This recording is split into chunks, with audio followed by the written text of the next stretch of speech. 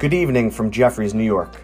You are listening to Jefferies U.S. Market Minutes, a daily podcast brought to you by the Jefferies U.S. Equity Trading Desk, where we offer a recap and provide some perspective on today's U.S. market action.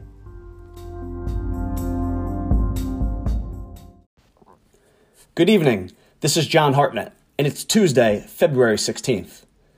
Freezing cold temperatures across the U.S. driving up energy prices, and red-hot cryptocurrency markets driving up the price of Bitcoin. Those were the two most popular topics on Wall Street on Tuesday. We'll get back to those in a minute, but first, let's take a quick look at the markets. U.S. markets tried to make a run toward record highs early in the day on Tuesday, but were unable to sustain the rally, and markets finished mixed, but mostly lower, with the Dow Jones in the green, albeit up small. The underlying narrative of the market remains the same. Fourth quarter corporate earnings season and 2021 guidance have broadly been better than expected. Hopes remain elevated for COVID-19 relief stimulus in the U.S., and coronavirus case numbers continue to decline to multi-month lows as the number of those vaccinated continues to increase across the U.S.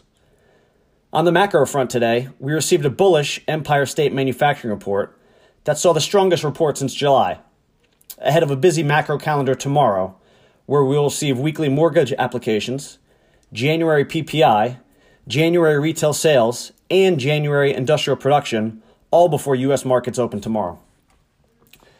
Taking a deeper look at the equity markets, the energy sector led the way today, finishing up over 2%, as extreme weather in a large part of the U.S. has taken its toll on energy production, as crude oil closed up 1% and natural gas closed up 7% today. Also outperforming on Tuesday was the financial sector, led higher by the banks, on the back of Friday night's release of updated stress test scenarios from the Fed, which were less drastic than expected. Stronger interest rates also helped lift the bank sector today, as the 10-year Treasury yield rallied 6% to close above 1.3%, its best level in over 12 months. Yield plays such as utilities, REITs, and consumer staples all lagged the market today on the aforementioned move higher in interest rates.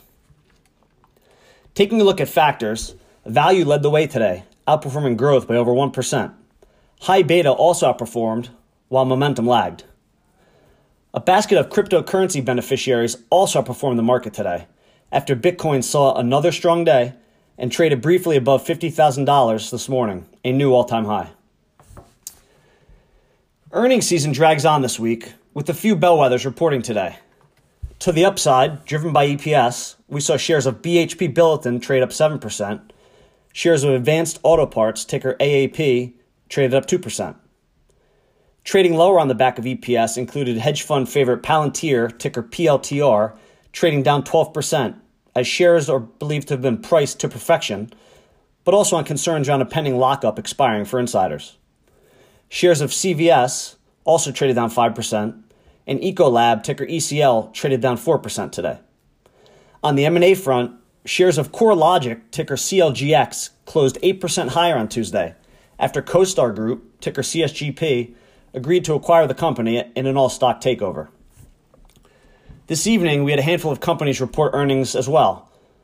Several companies are active in after-hours trading, and those include RingCentral, ticker RNG, trading down 2.5%, Exact Sciences, ticker EXAS, trading down 4%, and Agilent, letter A, trading up 1%. We have another 20 U.S. companies reporting earnings on Wednesday, and those include bellwethers Hilton Hotels, software darling Twilio, and the Mosaic Company, amongst others. That's all we have for you this evening. Good luck trading, and we'll speak to all of you again tomorrow.